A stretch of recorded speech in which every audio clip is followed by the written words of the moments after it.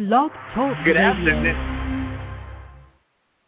Good afternoon. This is Patrick D. McCoy, the African-American voice in classical music, and I welcome you today to this very special edition of the King of Instruments series, a series devoted to the pipe organ and the artists who champion its repertoire. Today we are excited to have a very special artist with us who will be performing in Washington, D.C. at the National Cathedral. Anthony Williams is currently Associate Professor of Music and University Organist at Fisk University in Nashville, Tennessee, where he teaches organ and courses in music history, including courses in American music. He returned to Fisk in the fall of 2005 as visiting artist in residence following the evacuation from New Orleans, Louisiana, due to Hurricane Katrina. From 1990 to 2005, he was a member of the music faculty at Dillard University in New Orleans. Dr. Williams began his teacher career at Fisk in the late 1980s, where he served as university organist and director of the Fisk Jubilee Singers. Please welcome Dr. Anthony Williams. Good afternoon. Good afternoon. How are you? I am well. Thank you so much for being on this show today. It's an honor to speak with you. Now, tell us about your exciting recital coming up this weekend at the Washington National Cathedral. Well, it's this weekend at 5:15 p.m. I'm playing kind of an eclectic program, music by Samuel Coleridge Taylor, Mark Fax, Leo Sowerby, César Franck, and Louis Vierne. And sounds like an exciting program. I think so. I'm very pleased with it. Looking forward to playing it. I chose the Mark Fax piece and the Leo Sowerby piece because both of them have ties to Washington, D.C. Sowerby was, the latter years of his life, the director of the College of Church Music at the National Cathedral, and Mark Fax taught for many years at Howard University. Indeed, he did. Mark Fax is certainly a beloved figure in Washington, D.C. He also was the organist at historic Asbury United Methodist Church, which is downtown. So it's definitely a delight to be able to hear that music by that great composer. Yes, I'm looking forward to playing it. Definitely. Now, tell me something. Just 1 second here. I need to make a short adjustment.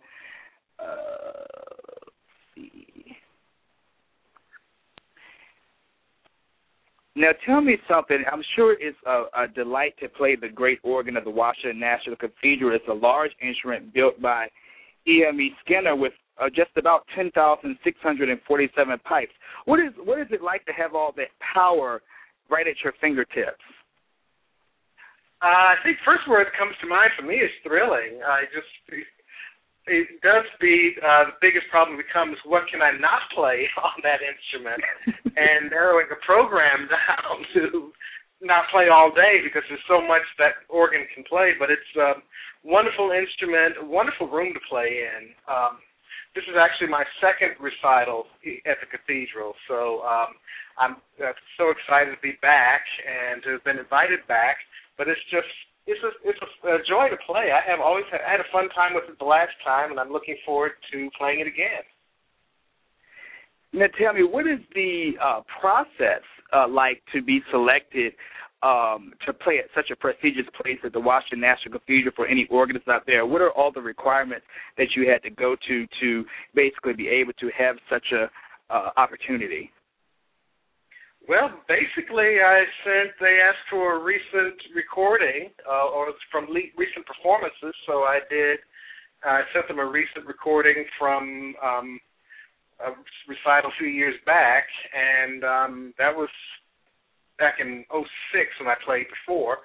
And again, I just wrote back to them and said, I'm available, and if you'd like another recording, I can do that. And I may have sent one in. I don't remember now. I sent a second one in, but I was invited back. And so that's, to me, an even greater honor to be invited back to play. Wow, it certainly is. So in terms of your recording, when you submitted that recording, did you have to show contrasting styles, different periods? What was the makeup of the repertoire? Basically, it was that. It was this recording I put together of some recitals that were recent, and I did try to show the contrasting repertoire, even though more than likely I would probably not play any Bach on that instrument just because of the room and the instrument, the nature of the instrument. But I believe there was some Bach on the recording that I submitted just to say I do play it, But it was a variety of pieces from all periods.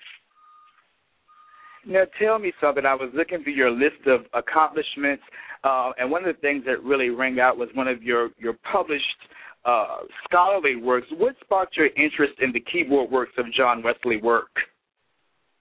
Well, John Work, actually, I should start by saying I grew up in the church that the Work family belonged to, from John Work the First, who founded the first choir, John Work's grandfather, who founded the first choir in the church, and actually his daughter was the first organist of the church. So I grew up in the church.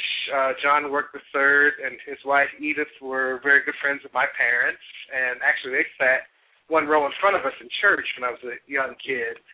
And I've always liked his music. The choir sang a lot of his choral music, and I grew up hearing his music, and then Edith Work always took an interest in me, especially when she discovered my interest in music, and pretty much followed my career up until the time she passed away in 1995.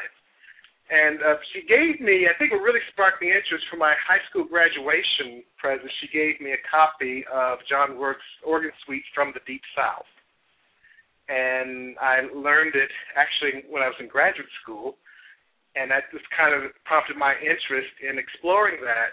Knowing that Work had written mostly choral and vocal music, I thought it might be interesting to see what organ pieces he did, and that's what I really went looking for and found he didn't write very much for the organ, but he also wrote for the piano, so it was suggested I expand the work to include all the keyboard music.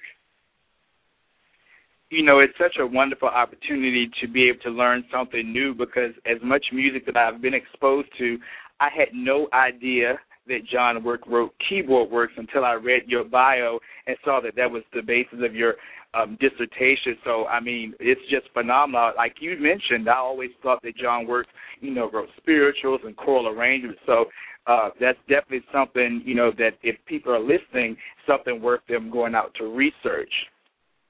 Right.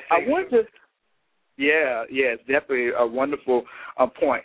Now, could you maybe speak about the process that it took you to prepare for this recital, or just preparing for a major organ recital in general? Process? Well, first of all, I do ask for the stop list for every instrument that I'm playing a recital on, because we do really have to tailor our programs to fit the instrument. No two organs are ever alike, even if they're by the same builder. They're like children. They're different personalities and different characteristics. So no two organs are ever alike. So I look at the stop list, and also the acoustics of the room, and I see certain stops, and I think, well, it'd be nice if I can think of a piece that uses this particular stop as a solo stop. And partially why I did pick the Sowerby Were You There. It uses a couple stops you don't hear very often on many instruments today. One is the English horn, and the other is a clarinet, and both of which are on that instrument at the National Cathedral. And two, I, again, look at the stops, look at the organ, look at the room. I always like playing the music of César Franck in a very live room, such as the National Cathedral. So I always try to program a piece by Franck when I have that type of room and the instrument that will fit the music as well. But I think, first of all, I look at the instrument and see if it's more romantic sounding or more Baroque sounding, or if it's American classic or orchestral, or however you want to describe it, or eclectic, and then I program from there. That's wonderful. And just a point of interest for those people who may be unfamiliar with the organ console, if you ever get to an organ and see, and you're looking, where is the English horn? Where is the English horn? On the organ, it's called the cor anglais. So that way you will recognize that for those people who may not be necessarily familiar with the organ. Now, just aside from being a wonderful concert organist, you were also a choral conductor. Tell me about your early experience with the Fisk Jubilee Singers. Well, that was probably one of the high points of my career. I tell people, I think literally I woke up one day and found myself the director. When I went to Fisk in 1986, I was the assistant director, and Horace Boyer was actually the director that year. He was a visiting professor from University of Massachusetts in Amherst, and he directed the singers that year. I was his assistant, and what I didn't realize is that he was grooming me to take his place, and which basically was he would come to me and say, I need you to run this rehearsal tonight. I need you to do this. I need you to do that. And he was starting to share with me future bookings, and I'm thinking, well, why are you discussing this with me? Well, little did I know that he was pushing for me to take his place, so I would be the next director. But it was a thrill. I never imagined myself ever doing that before. Never imagined that I would be selected as a director of the Jubilee Singers. So it was quite an honor, and I did a little research and discovered I was the youngest person to direct the Singers, so even bigger honor. Wow. And for those who may be unfamiliar with Dr. Horace Boyer, Dr. Boyer died back in 2009, and he's best known as the editor of the Episcopal Hymnal. He was just a beloved musician who enjoyed teaching others, and it is certainly a loss to the musical community. So Dr. Horace Boyer, that's someone, again, if people are listening to the interviews, that might be somebody, again, for you to research and look up, a great musician indeed. Now tell me, just in terms of organ music or organ study at Fisk, how is the program there, or do you have any organ students at your university? Currently, I have two, but they're both piano majors. I've had organ majors before at Fisk and at Dillard. At Fisk, we have 3 degree programs: Bachelor of Music degree in Performance. So we have a Bachelor of Arts degree in Music, which is a degree that allows a student to maybe pick up another minor, or there's more electives written into the program, so they can either take music courses or other courses outside of music, or independent studies, or even pick up a minor if they want to do something else. And then we have a Bachelor's of Science degree in Music Education. But all 3 degrees, the students can study organ. I've been trying to encourage people to come major in organ at Fisk. We have a Hopekamp organ built by Walter Hopekamp Sr. It was his next to last instrument. And Walter Hopekamp Sr. was probably the leading builder of the American organ reform movement of the 50s and 60s, which took us back to the practices and principles of organs of the time of Johann Sebastian Bach. So he was a leader in that, and pretty much set the stage for the future builders to do this movement, especially in the 70s. So we have this next to last instrument still in original condition. No tonal changes have been made to it, and I don't want to change it because of its historic nature. And so many of them are being either rebuilt or tossed away, so I'm determined we're going to keep ours. So we do have that instrument. And then I can get access to other instruments in the city for the students to perform and practice on and to play. So, we have opportunities. We're a small department, maybe 30 or so majors. We are very much probably a very close-knit department. The faculty take a great interest in our students. We're all very close enough. Many times we're described as being a family. So I think it's a good nurturing environment for a young student to come into. And if I can use this as a plug to say, I'm open to recruiting students for study and major in organ. Please come to Fisk. That's wonderful.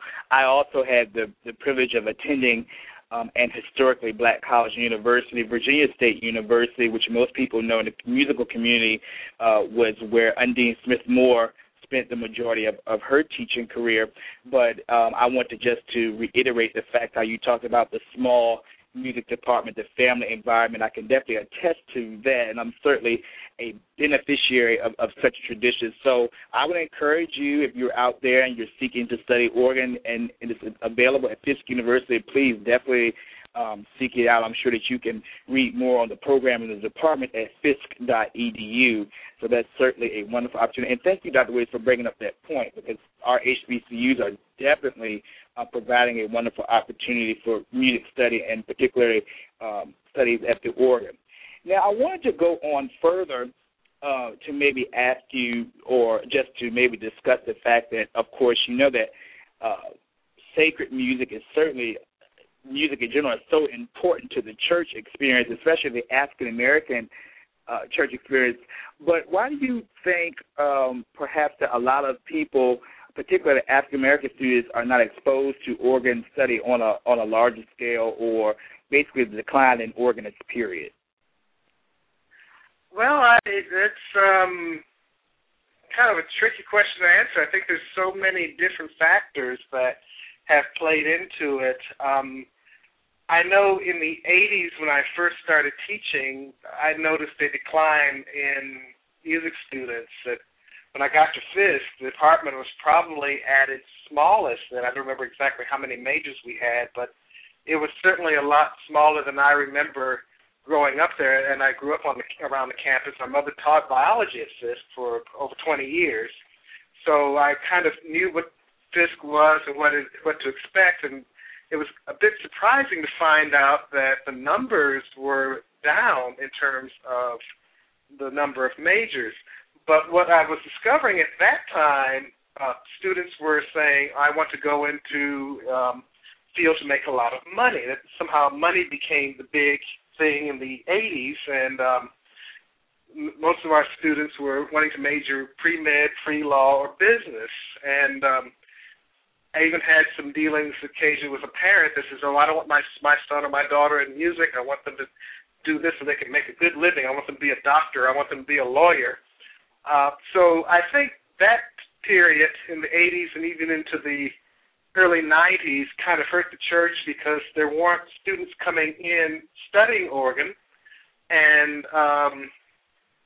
to be sent out to the various churches. So churches, I believe, made adjustments to the music and to their musical requirements to be able to survive. So you had these students who were not as well prepared coming into this as before, and even fewer students, I should say. And then, too, probably the contemporary church music has affected that greatly. There was a time I've noticed, but I think this trend is changing, that people had the idea that I don't really need to know music to be able to play the contemporary style of church music. I think that's now starting to change. But I think for a while, why major in music? Why spend that energy majoring in music when I don't need it, when churches don't require it of me? Now I believe that's changing, and students are starting to return to the music department, music discipline. Also, too, with the fact that they maxed out, you might say, those areas, the medical fields, the legal profession and business profession. So now they're discovering there are actually jobs in music, and maybe that's where I should be. So I think that really kind of hurt the church, and then some churches maybe tossed pipe organs to get keyboards or electronic instruments, and so now you're coming up with a generation of kids, some of whom have never been exposed to the pipe organ. Well, you know what? That seems to be a common thread. A couple of weeks ago, the acclaimed tenor George Shirley was on. He was on the Trailblazer series. He's the inaugural interview. But Mr. Shirley mentioned that same thing. He shared an experience about what the short of it, that he went to a particular church, and this African-American congregation moved into a church that was formerly occupied by a white American congregation. And the first thing they did was remove the glorious pipe organ and replace it with, a Hammond organ. So that's amazing that you all kind of somewhat touched on the same type of trend there as far as church music is concerned. It really is. I want to go back. I kind of rushed through the beginning when I was talking about the organ at the Washington National Cathedral. I do want to just go ahead and further reiterate the fact that the great organ of the Washington National Cathedral was built by E.M. Stenner and Son Organ Company, and it was installed in 1938. It consists of 189 ranks and 10,647 pipes. So that is certainly a major, major instrument. Now tell me, I'm looking at your recital program, and you had mentioned that you were playing the piece by Leo Sowerby, Prelude on Were You There. That's interesting that this composer has set this spiritual in this way. Could you maybe describe the texture or the mood of the piece? Well, he first of all, that when he wrote the piece, actually in 1953, I believe it was while he was still in Chicago at St. James Episcopal Church and teaching at the American Conservatory. This was, I believe, the only spiritual setting in the Episcopal hymnal at that time, hymnal 1940. And this might be one of the earliest settings of a spiritual. I can't say it's the earliest setting of a spiritual, because actually John Work's piece from the Deep South, the first movement, is based on the spiritual You May Bury Me in the East, that was written in 1936. But this is definitely an early setting of the spiritual.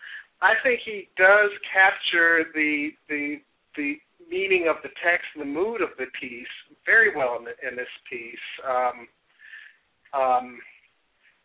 I think you have to understand what the text is saying, and when I think about the text, this spiritual, were you there when they crucified my Lord?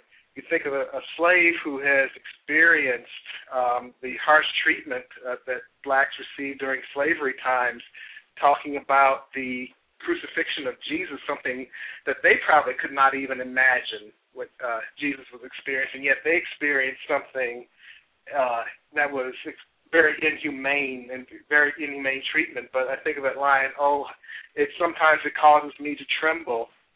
I just, think, okay, that's probably brought back terrible memories to that slave who created, all those slaves who created this music.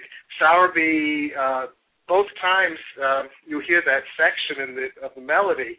He doesn't want a pretty full sound. He wants a pretty full organ on that. So he doesn't want this big sound in that section.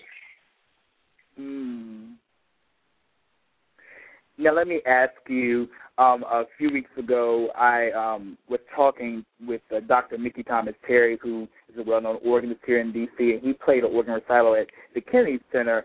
And one of the things that rung out to me was that he really didn't have a lot of practice time on the instrument. It's almost like he had to rehearse his program and then play it. How much rehearsal time were you allotted on the cathedral organ? Well, it's usually we always say we never have enough time at the organ, especially when it's a new one. I'm only getting a few hours each evening, this evening and tomorrow evening. Again, the cathedral is so busy, just getting in can be very difficult. So I will be practicing probably about 10 or 11 hours total on the instrument, which is a little bit nail-biting. It's nice to have even more time, but, that the cathedral is a very busy place. I understand. You have to fit in where you can. I can remember being in grad school at the University of Michigan and having to practice in Hill Auditorium after midnight until the wee small hours in the morning because no one else was in there at the time. So you take what you can get and you use it to the best of your ability and use your time wisely. That you said it all right there. Use your time wisely, so that's definitely a point to bring away there. I wanted to ask you also, while you're sitting at that massive console, are there any stops or any features of the organ that really stick out to you that have maybe become favorites? Well, I think the solo stops, such as the English horn or cor anglais and the clarinet, those I did use the clarinet on my last recital and fell in love with it. That's another reason why I thought I had to find something that would use that stop again. But I think just what stands out to me is just the massive size of the instrument. And this instrument does have one unique feature I've never seen anywhere else, that is the pedal board raises and lowers. Because the idea, usually the bench, you raise and lower the bench, and but the idea when you lower the bench, or raise the bench, you're putting organists at different distances from the music rack. So a shorter organist will actually be further from the music rack than a taller organist. So keep the bench at the same height and move the pedal board up and down. There's a switch that does that. So that's a neat feature about that instrument. Something I would have never thought of. I'm sure that is a different feature. Now, tell me, how were you introduced to the organ? Well, I grew up hearing it in church.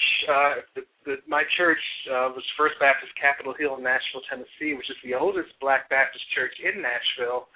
They did have a pipe organ at one time. When I was coming up and interested in and started noticing it was not playable, we used the electronic, which was supposed to be temporary, but still that fascinated me, watching the organist play.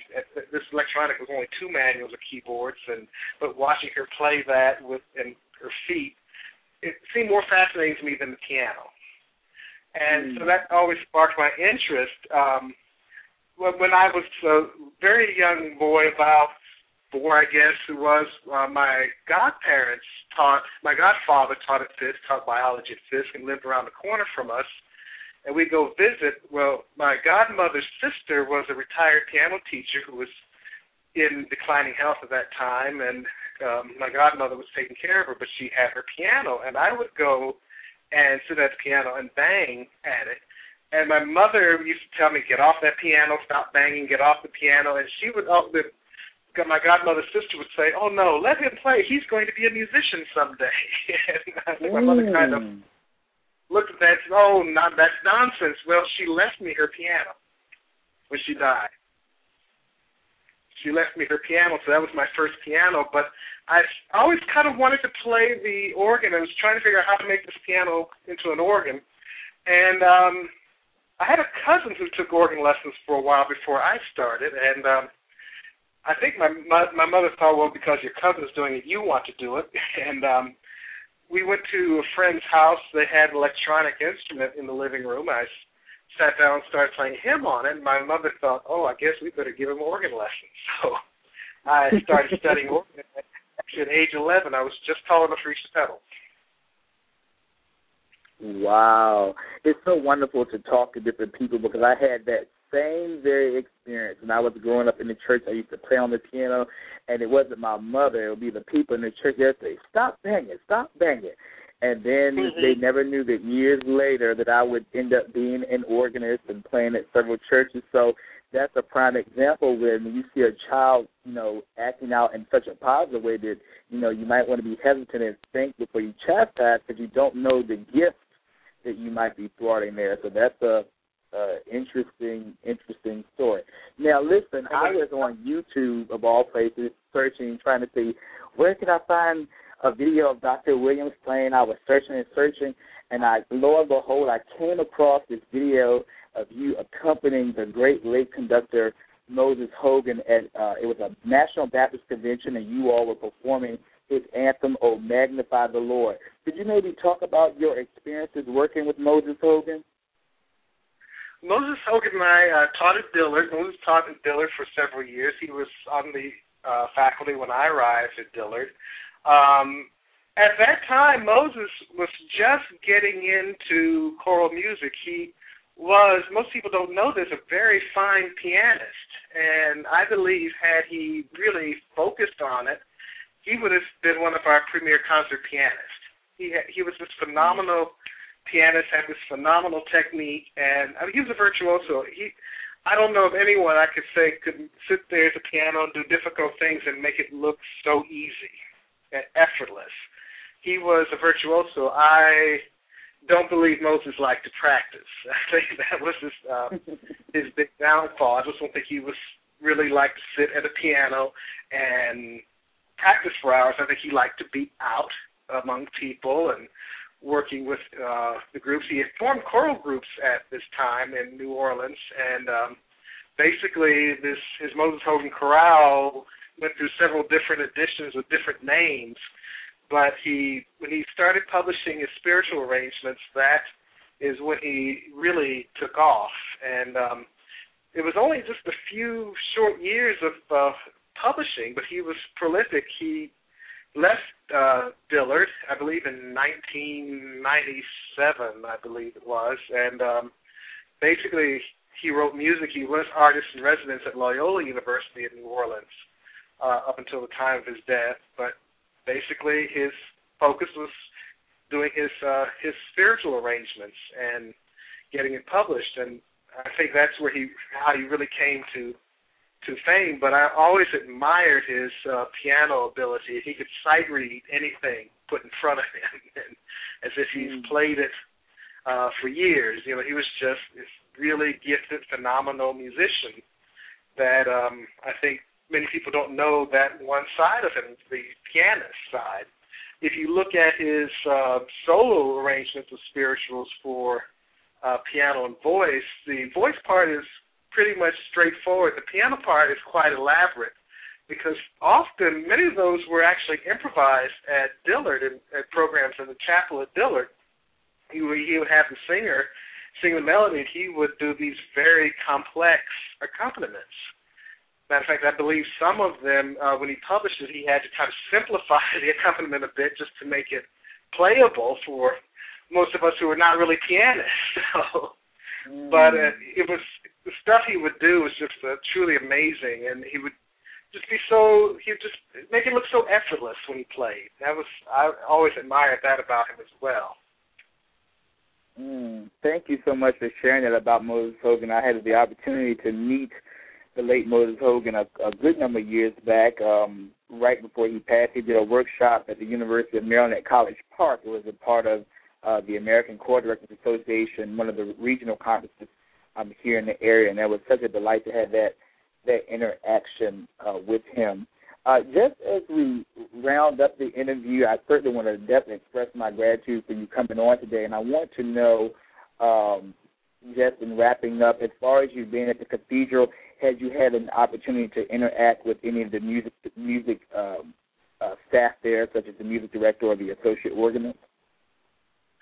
Not so far on this trip. I just actually got into D.C. last night, so I have a chance to do that. I did get to know Eric Suter, who was the former organist at the cathedral when I was here before, and I had several email exchanges with Scott Dietra, who's the current organist at the cathedral, so I look forward to actually meeting him in person after bunch of emails. Yeah, he's a great organist. He also is the associate conductor for the Washington Bach Concert, which is conducted by J. Riley Lewis. I had the opportunity to review their concerts from time to time, and I was just at the cathedral this last week for the Cathedral Choral Society concert. They did this program of Russian Riches, which is a magnificent exposure to Russian music. I had no idea that Russian choral music existed outside of Rachmaninoff, Vespers, and the Chesnikov Salvation is Created. So that was a great experience. But just as a takeaway, what would you what kind of advice would you give to a young person who wanted to pursue a career in perhaps organ performance? Well, I think, first of all, I would encourage as much piano study as possible before and even during organ study. I don't really like to take an organ student unless they can at least play a Bach two-part invention. And I have taken some students who have not done that, but I think it's if they can do that, organ study, they're kind of well on the way of organ study. Much practice is very essential. You really have to be devoted to the instrument. I think organists are a interesting type of personality. They love the instrument. They love doing it. So it becomes, for an organist, more than just a job or an occupation. It becomes a passion, and I think you do have to have a passion for the instrument. And doing this, but I would encourage study. I tell my students, learn as much repertoire as you can while you're young, because when you get older, and start working, there's not going to be the time to do that. So learn as much repertoire as possible. So I just believe, just keep learning repertoire and try to get as many opportunities to perform, even if it's just playing a prelude in church or playing for the offertory. Get as much opportunity to get in front of an audience and perform. And always seize the moment, you might say. Very well. I want to thank you so much for this opportunity to speak with you and learn a little bit more about your career and this recital. I do want to reiterate to the listeners that Dr. Anthony Williams of Fisk University will be presenting a full organ recital at the Washington National Cathedral on Sunday, May 22nd. The recital starts at 5:15. The suggested donation for the recital at the door is $10. And Dr. Williams, I also want to let you know that I have put the word out to the Washington, D.C. Fisk Alumni Association, so they should be in the house at your recital on Sunday. And I also contacted the university and made the media aware there of this interview today. So hopefully you have all of your supporters from Fisk there with you as well. Well, thank you very much, and thank you for having me. Oh, can I point out right quick, you mentioned Undine Smith-Moore earlier. She was, I believe, a 1926 graduate of Fisk. Oh, wow. Yes, she was. Thank you for pointing that out. That is a you know, Virginia State loves to claim her, but she was an alumna of Fisk University. Thank you so much. That's a great point. Well, Dr. Williams, thank you so much for joining us today for this very special interview, and I certainly look forward to being at your recital on Sunday, May 22nd at the Washington National Cathedral at 5:15. Thank you so much for joining us today. Well, thank you for having me. It's been a pleasure. Have a great day. Listeners, you just finished listening to a wonderful interview with Dr. Anthony Williams, University Organist at Fisk University. He will be presenting a full organ recital at the Washington National Cathedral on Sunday, May 22nd at 5:15. Again, the donation at the door is for $10. And for more information, you can go on the Washington National Cathedral website by visiting nationalcathedral.org. Again, that's nationalcathedral.org. And just to recap, I also want to encourage you again to attend the performance of the Verdi Requiem on Saturday, May 21st at 8 o'clock p.m.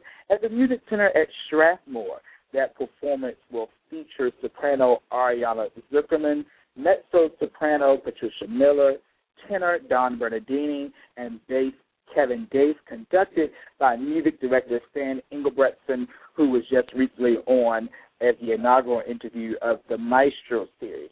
If you're not in the Washington, D.C. area on Sunday, I would encourage you to drop by the Eamon Baptist Church in Baltimore, Maryland at 5 o'clock p.m., where they will present the community choir under the direction of Dr. Marco Merrick in their spring concert. Again, that event is at 5 o'clock on Sunday as well in Baltimore, Maryland. For more information about that event, you may call the church at 410-728-4129. Again, I am Patrick D. McCoy, the African-American voice in classical music, and I want you to stay tuned for a very special interview on the Celebrity Series. That's right, the Celebrity Series. You know, we have several series here on the African-American voice in classical music, and I'm pleased to announce today that on Tuesday, May 24th at 12 o'clock noon, I will be joined by the incomparable Richard Smallwood. Again, I'll be joined by the incomparable Richard Smallwood on Tuesday, May 24th for the second installment of the Celebrity Series. Mr. Smallwood will talk about his role and his career in gospel music and his wonderful way of infusing classical repertoire and music by the masters for the master in his music. So, again, make sure you mark your calendars for May 24th, Tuesday at 12 o'clock noon as I interview Richard Smallwood. Again, I am Patrick D. McCoy. the African American Voice in Classical Music. I thank you all for joining me today, and please stay tuned for the next interview, which will occur on Tuesday, May 24th at 12 o'clock noon with the phenomenal Richard Smallwood. I would encourage you to follow me on Twitter at Patrick D. McCoy. You may also friend me on Facebook, Patrick D. McCoy, the African American Voice in Classical Music. Again, this is Patrick D. McCoy, the African American Voice in Classical Music, and I wish you all a great